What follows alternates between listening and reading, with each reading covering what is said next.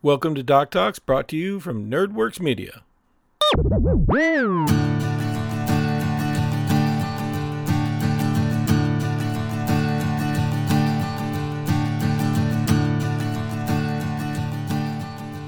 Oh, welcome back to Doc Talks, where I Doc Talk. So glad we are doing these again. Episode 17 is now out, so it took me a little bit longer than normal, but I had a lot of ums in that, and I didn't like them, so I had to cut a bunch out. I apologize. Welcome back. We are still in our So You Want to Play D&D series, and we've talked a bunch of stuff. The last 18 episodes have been full of things, and then certain topics get talked about, and then we talk about them on the show. We're going through the classes now, and I'm kind of excited about this. Mike asked me to do them in alphabetical order, so we did. Last week we talked about bards. And I would love to hear stories as we talk about these. If you've ever played one of these classes and you played it differently than what people expect, the non-stereotypical, I love these stories, and to me they're amazing. This week we're going to move into clerics, and I'd like to add something to the show. I'd like to add like a small bit at the beginning of bad advice. Those that know me know that I do this from time to time, even on TikTok.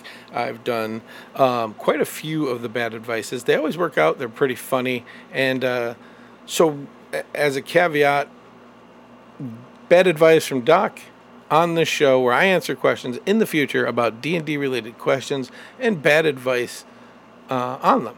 And I think it would be a lot of fun. I used to do it again on Twitter, and it was a blast, and I'd love to bring it back. Something happened this last week, and I wanted to talk about it. So to start, we're going to talk about this rumor going around that Jeremy Crawford basically said everything before D&D 5e is not canonical. And I looked up the quotes, I looked up what he said, talked to people that I know, and I think it was taken a little out of context, so I just want to touch on it. It is true that everyone at Wizards of the Coast looks at everything, such as like old videos, comic books, novels, etc., as amazing stories and lore. But WotC doesn't see them as canon or lore in this aspect. And when we talk about the battles or the lore and things that happened, the books are one of the stories. There was a bit of an uproar about this. I was just watching it. They're not getting rid of lore and mythology of Dungeons and Dragons. They're saying that details of such events are non-canonical. From the people that I talk to who work there, it's about each DM and their tables having a unique game in what is happening in the world. It's about the table, the unique game of the table, the story being suited for the group at the table rather than it being canon. But I want to remind you one thing. It's very important, no matter what is said. Your table, if you play there, it's okay to use them in your game if that's what you, the players, or the DM want. Jeremy Crawford is the lead game designer for the rules of D&D. He is not D&D Jesus. And so even if he did say what everybody thought he did, it doesn't mean you have to do what he says. If you ask Jeremy Crawford about his sage advice and asking about all the stuff that he does, or even the things that he says, he'll tell you that every table is different, that everybody needs to understand it and enjoy the game that's at their table. This game is designed to be played differently, depending on interpretations of the rules or moving the rules around to make a game. It is what it was designed for. It was a guideline, not a policy, if you know what I mean. It's an interpretation of their rules, not just the one rule set. I know that others in WotC and even Jeremy just want us all to enjoy our games and enjoy the game that pretty much they've given us. And there really isn't a lot more to that. That's the end result of what was happening there. So before we start talking about that are getting on our high horses, I think that we create drama where there is no drama. Go and look what Jeremy Crawford said in that interview and what he was talking about to make you understand that just because a book had a war or battle go differently doesn't mean that what he's trying to say is you can play it at your table and have a totally different outcome, and it doesn't matter. We're going to jump into clerics, and I've realized that clerics recently have had some controversy, and I'm going to settle the controversy for all the tables right now. Every DM, every table is different. Period. Each of you, you're there to tell a collective story. That's what D&D is about, a game to tell a story. As long as how you play does not affect the lore that the DM is guiding you through or the way others want to play their character, you do you. And it's just a matter of bringing it up to the table. The rules in D&D are available for movement, ability. They're not designed to tell a dungeon master or even players what to do. Instead, they give everyone a guideline to build their games. You do not think that these are just policies. They do not have to be played by the rules. I'm sorry, rules lawyers, but it's true. You don't have to. And that's kind of where it ends. There's nothing else I can contribute to that. I'm not going to defend or one side or the other because there is no sides. It's whatever your game wants to play. I hope whatever it is that you're having fun at your games. We're going to jump into clerics, and clerics are really diverse. I have a feeling I'm not going to be able to make through all the clerics tonight. So there's a ton of choices and a ton of different ways to play clerics. They're very diverse. Outside of, and I even think above bards, they're more diverse. There's more you could do with clerics. I think the range is broader with bards than it is with clerics, but clerics are definitely a very diverse choice. They have similarities where they feel the same, but once you get moving, everything feels so much different, and each different cleric is that much different. More so than I think a lot of the other classes. They draw on holy power from the positive energy plane. This is where their power comes from, the divine energy, because they're divine. Long time, we've been doing this. This is the 18th episode. Episodes earlier, we talked about different kinds of casters. We touched on what a divine caster is. And please go back and look. I think I labeled them good enough. If not, let me know. That positive energy plane, there's a couple things you should know about it before we jump into it. And that is that the positive energy plane 100% will kill a mortal being who drops in there. You cannot, as a cleric, a paladin, anybody that uses the divine or positive energy plane, cannot just jump in there. You can't just poof and say hello. These things are not going to happen. With certain precautions, obviously you can get there. Clerics, again, as well as the other ones I talked about, can draw the powers from there, but you won't last long there, I should say. And there's ways around that. There's different kinds of magic. You can definitely do a campaign in the positive energy plane, but the positive, just like the negative energy planes, are definitely intended to kill mortals. Clerics draw not only on spells, divine energy, however you play them, but the book specifically talks about the gods and stuff like that. Even though there's parts of the book that tell you don't need a god, and that's fine. Again, talk to your table. But I'm going to specifically just go to the generalized clerics worshiping a god or being chosen by a god, and those are different how you want to play them when it comes to role-playing. And I will say that both are very cool. One is not better than the other. And even not serving a god is another one as well. They don't just use these spells. They also have martial prowess. They wear armor. We did an all D&D or an all cleric party when D&D 5e first came out. And it worked out so well. 4 players, all of us different domains. It was a good time. That was our one rule. We all had to be different domains. It didn't matter. And it was a lot of fun.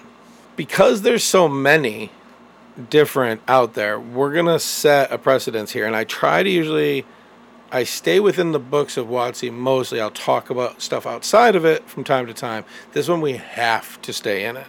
And there's a reason. The ones in the books from Wizards of the Coast, from WotC, have the domains of Arcana, Death, Forge, Grave, Knowledge, Life, Light, Nature, Order, Peace, Tempest, Trickery, Twilight, and War. 14 just in the books. And as we go through these, we're going to look at some of the things that they have that's different. What each of them offer as you go through them. We're going to start with the Arcana domain because we're going to go in alphabetical order. Even though 2014 D&D 5e was released, 2015 the Stormcoast Adventure Guide was released. And we find the Arcana domain on page 125 there, if I remember right. I know it's deeper in the book. If I'm not right, I'm close. I gotta be. So the Arcana Cleric borrows some options. It's like a Wizard Cleric combination without having to multi-class and lose the ability to go up those levels. Great utility players, great support options, and they give you really cool offensive options as well. We know that you get access to wizard cantrips, which is huge. Even though it's a limited number of what you can, it's still kind of neat. I mean, let's just get honest. When it comes to damaging cleric-based cantrips, right, we have the ones that are like hit or miss. And this just opens it up to different possibilities and not just one. What's the joke about warlocks? You know, what are you going to say? Eldritch Blast. Your spells that you get assigned are different as well. And just remember that those don't count against your spells known list. Those are extras. So you never have to change them out. But they don't count towards switch outs. You can't change them. They're just what you get. That's all dependent on your DM and your table, but rules is written. That's where it is. Let's talk about some of the domain spells. So at first level, Detect Magic, which is one of many, but as a low-level spell, this one is amazing for a lot of reasons. Many people use Detect Magic just to try to figure out if items are magic what they're looking at, but sometimes they give away of more powerful beings, and as a first-level spell, and anybody who's played a caster knows, as you go on, your first-level spells, you have a lot of them, and you're not really using them. They've been minimized at that point. So when you use your first level spell slot to cast Detect Magic, can be the difference in the game. Even though, I mean, it's a ritual, so you could do it without for the loot, but you could also use it in combat situations. Also, Magic Missile, probably one of the most underrated spells in D&D. The always hit no matter what spell. Reliable damage, always doing something. There's no saves, no nothing. One item, the brooch that stops them. At third level, you get the Magic Weapon. Magic Weapon's good. This is about overcoming resistance. It also adds some flavor and role-playing to the game, and it's an interesting spell in and of itself. If I remember right, it requires concentration. I gotta look that back up. And as a cleric, it's really going to be difficult because there's a lot of options when it comes to, there's a lot of them that are concentration. Of course, fifth level, the Dispel Magic Circle. Even though Magic Circle is more situational, it's amazing. It's a lot of fun, and there's a lot of stuff you can do outside of combat with it. And as well as Dispel Magic for magic traps, stuff like that. If you get up high enough, then you get into the Arcane Eye, which is pretty good. Secret Chest, have some fun with it. I like it. It's interesting. 9th level with the planar bindings and teleportation circles, obviously. One of the things this does is at first level, you get that Arcane Initiate, right? The free skill, the 2 cantrips. And again, wizards have the most diverse set of options that you can find. I prefer having Prestidigitation, but I will find a way for my cleric to use whatever spell that I have. a lot of fun, and there's just a lot of options. So have that in mind as well. Your Channel Divinity is your Arcane Abjuration. When you're talking about fighting things like Celestials, Elementals, Fae, Fiends, it depends on what you got going on, but sometimes in some campaigns that's really necessary. 6th level is the Spellbreaker. It's not the best, but it does help you raise spells. Potent Spellcaster, Arcane Mastery, all these are awesome, especially using the Arcane with the Wizard cantrips or whatever you choose to spell, or even your normal cantrips as a cleric. There's so much to it, but the Wizard Cleric, the Cleric of Magic, if you will, is a great addition to a storyline that a lot of clerics don't have that ability to touch on. And magic is the unique thing in this world. It's the one thing that we don't have. And so when you speak of magic and worshiping magic, they go hand in hand. You guys heard me talk about Death Domain, and I don't know if a lot of you guys seen this because it's actually found in the Dungeon Master Guide. Normally, evil PCs, and I do the air quotes because in my campaigns, I'm not big on alignments. I want you to have it in case a spell or situational creature or something of that type affects you in that, but it's not necessarily that. And again, it is in the Dungeon Master Guide, so a lot of players haven't seen it. I'm not going to tell you what you need to worship on anything, even though this one is specifically designed, I think, just right off the bat, because they were trying to stay with the alignments of the time, for an evil cleric of some kind. I don't encourage that, since the game of D&D, and your table might be different, but I'm going to generalize this, is so that you are the savior or the adventurer, the people going around helping people. Heroes, if you will. I'm not going to stop anybody from playing a Death Cleric.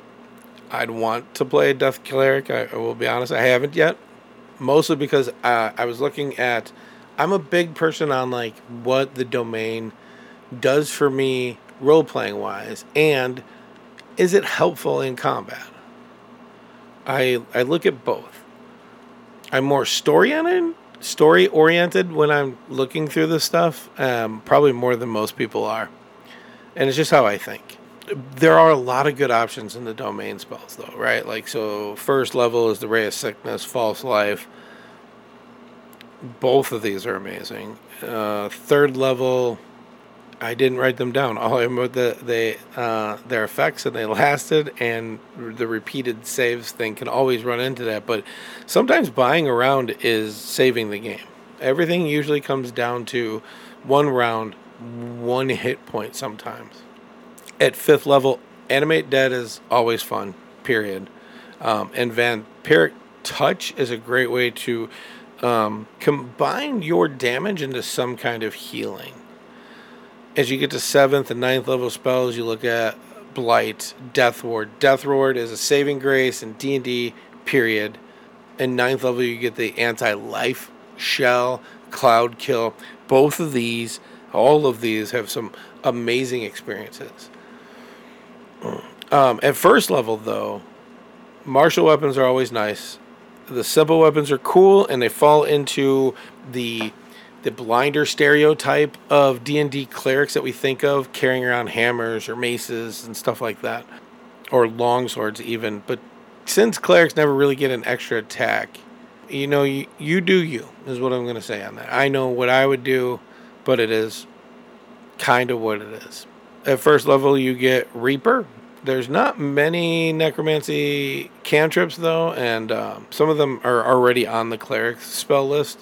Choose wisely. A lot of the cleric spell lists are touch or closer. Find something with range.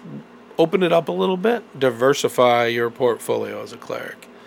The Channel Divinity of Death Touch. Touch of Death, not Death Touch. Not a lot of damage, but nice damage boost. It's an interesting... I like the Channel Divinity options because, like I said, it's the one thing that feels the same for every class, and it's the one thing that really separates every class. And these little effects usually make or break what you're choosing to do. At 6th level, you get Inescapable Destruction. These are going to all come down to, and use them. Let me know how you do these differently. But in my head, it's probably because, like, Toll the Dead, right? Immunity is always going to be an issue when it comes to stuff like this. But Cleric know about these immunities, and even if they do, I know enough about the monster manual and the other monsters to know that it's not always, it's not a big deal thing. It's a hard thing to run across, is where I'm coming with on that. Divine Strike is pretty cool. It helps when you find the people that are resistant or immune to necrotic damage, and it has awesome implications on it. And then if you ever make it to level 17, the improved Reaper with the more powerful necromancy skills, it's centered around death, and you don't need to be evil for that. I know people that deal with death all the time that are some of the nicest people. Why doesn't that translate over to this? Probably because it's a game and they were just trying to focus on that and give options for the people that wanted to be more focused on that. But this gives us options in general. Death is a really cool one, and if you've never even heard of it before, ask your dungeon master or even your table if you can play something in that, and try it out if you get a chance. So the next one is Forge Domain, and a lot of people that I play with love the Forge Domain. Mostly because when it comes to battle and what you can do in battle, outside of the cool aspects it gives you for roleplay, there's a lot to this. Especially when you talk about like domain spells. So, Identify, useful, always useful. Period is always useful. Searing Smite is pretty cool. Normally the paladins have the hold of Smite, but now you have it. Heat Metal. Can't tell you how many times, especially in older versions of D&D, Heat Metal have been the difference between winning and losing. You have Blessing of the Forge, so magic weapon seems very redundant, but we'll get to that. That's a first level thing that happens.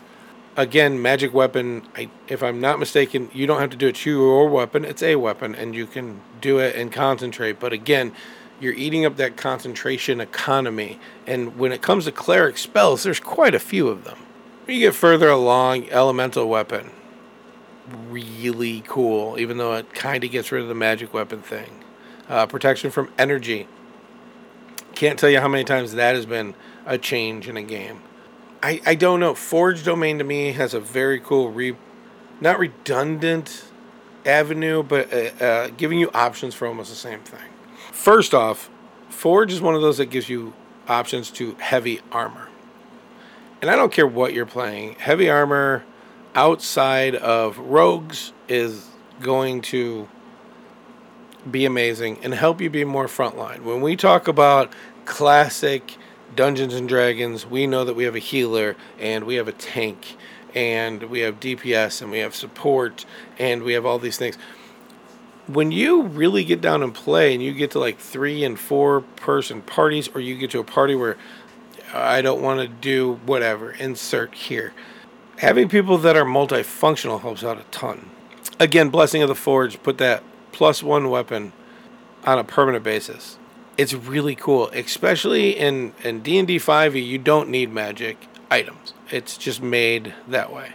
If you find yourself at a table with the DM who doesn't give away too many magical items, even though magic weapons are kind of needed around 3rd to 5th level of some kind, it's a unique thing that goes into the game. But Dungeons & Dragons, in and of itself, is designed where you don't need a lot of magic items. People are always trying to give away magic items. DM tip, one of the biggest mistakes a lot of DMs make are giving away a lot of or strong magic items early on. Just don't do it. Your channel divinity is the Artisan's Blessing here. Making things. I don't know how so many things that you could need. Ladders, just so much. This is a role play, but also situational spell that does so much for you. And you don't lose a turn undead, you gain this as well. You just gotta choose because you only have so many channel divinities. At 6th level, you get the Soul of the Forge. Who doesn't like damage resistance? Right? having a fixed bonus to AC is different. I should talk about that later on. Yeah, we don't need to do that today. Divine Strike, again, the people I've read about the Divine Strike for Forge, and one of the biggest complaints is, well, fire is the most resistant type of who cares? Extra damage is extra damage. And again, remember what I told you. I have been in so many battles in D&D that sometimes one hit point is the difference. It makes all of the difference. If you get to level 17, Saint of Forge and Fire, I'm not even going to ruin it for you. It's an amazing ability if you guys get that far. You also look at that as somebody who worships the Forge. A lot of the belief of dwarves in the mythology of D&D, this would be amazing for that, but it doesn't have to be. Anybody who does blacksmithing work, at least the people I've talked to, talk about in real life how blacksmithing is an amazing experience, a spiritual experience in most cases. Especially when you look at people like who used to make swords, when those were the weapons, and the big designers of swords, the ones that make the best ones.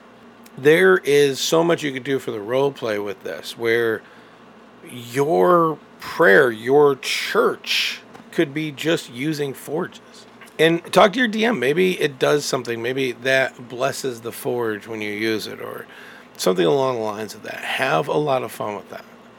But amazing mechanically and amazing for role-playing is always a A+ in my book.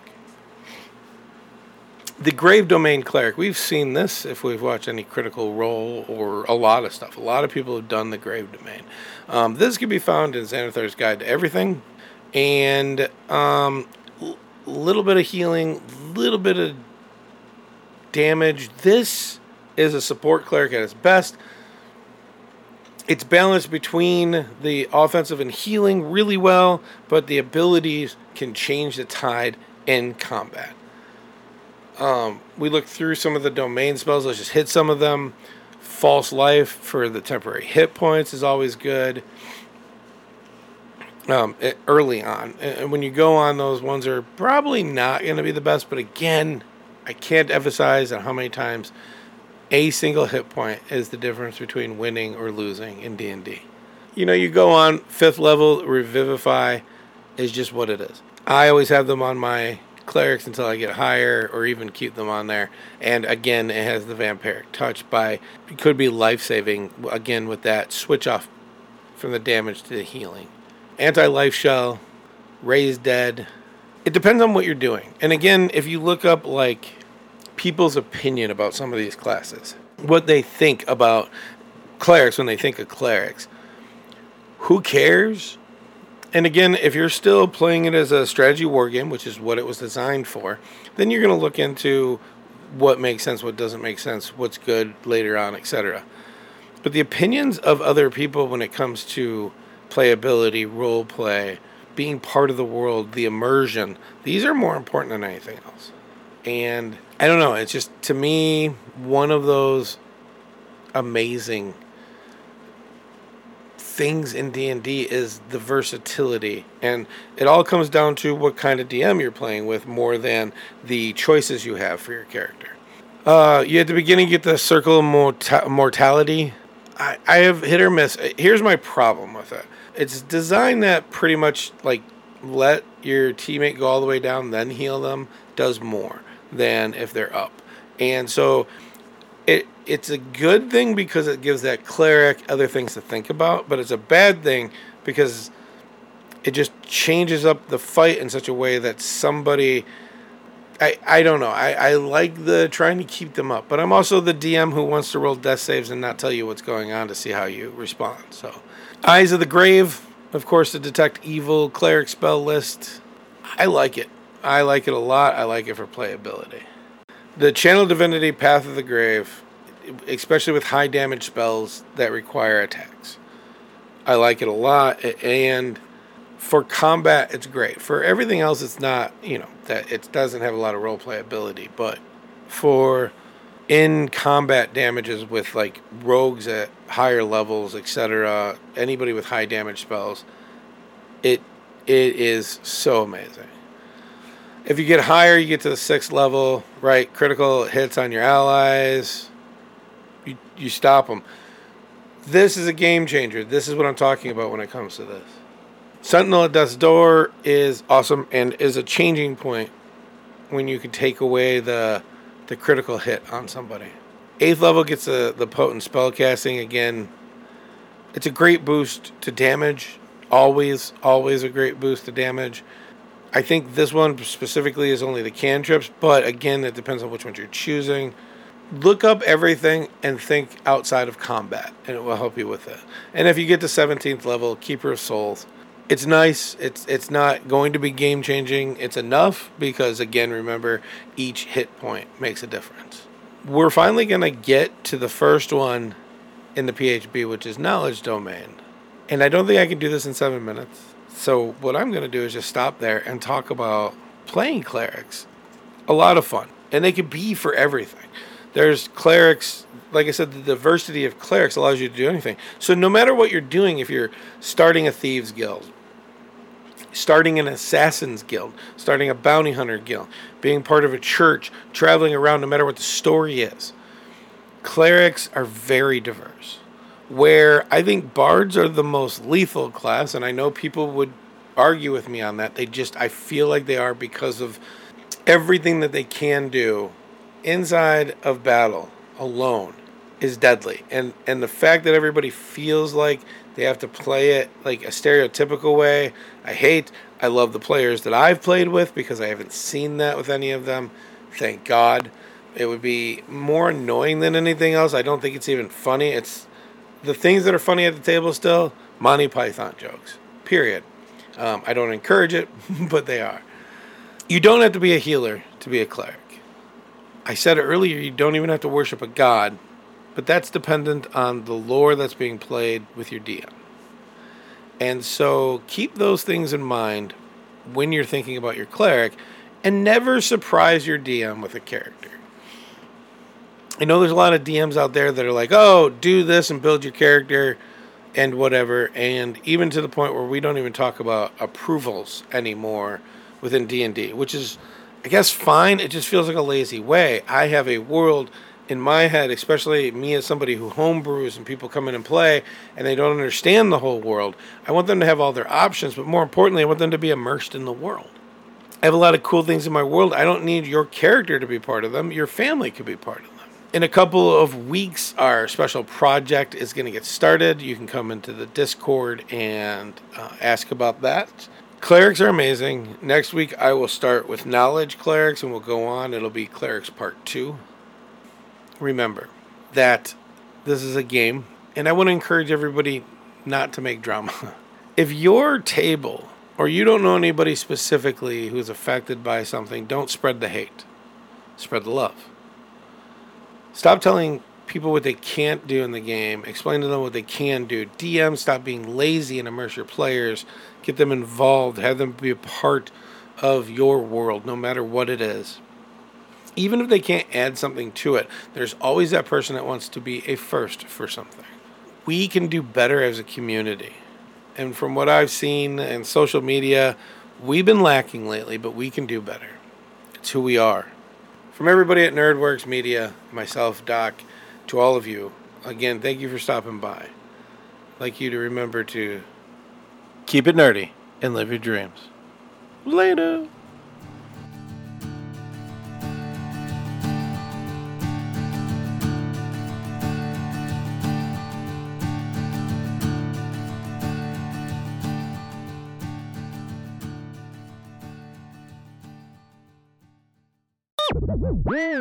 This has been a Nerdworks production.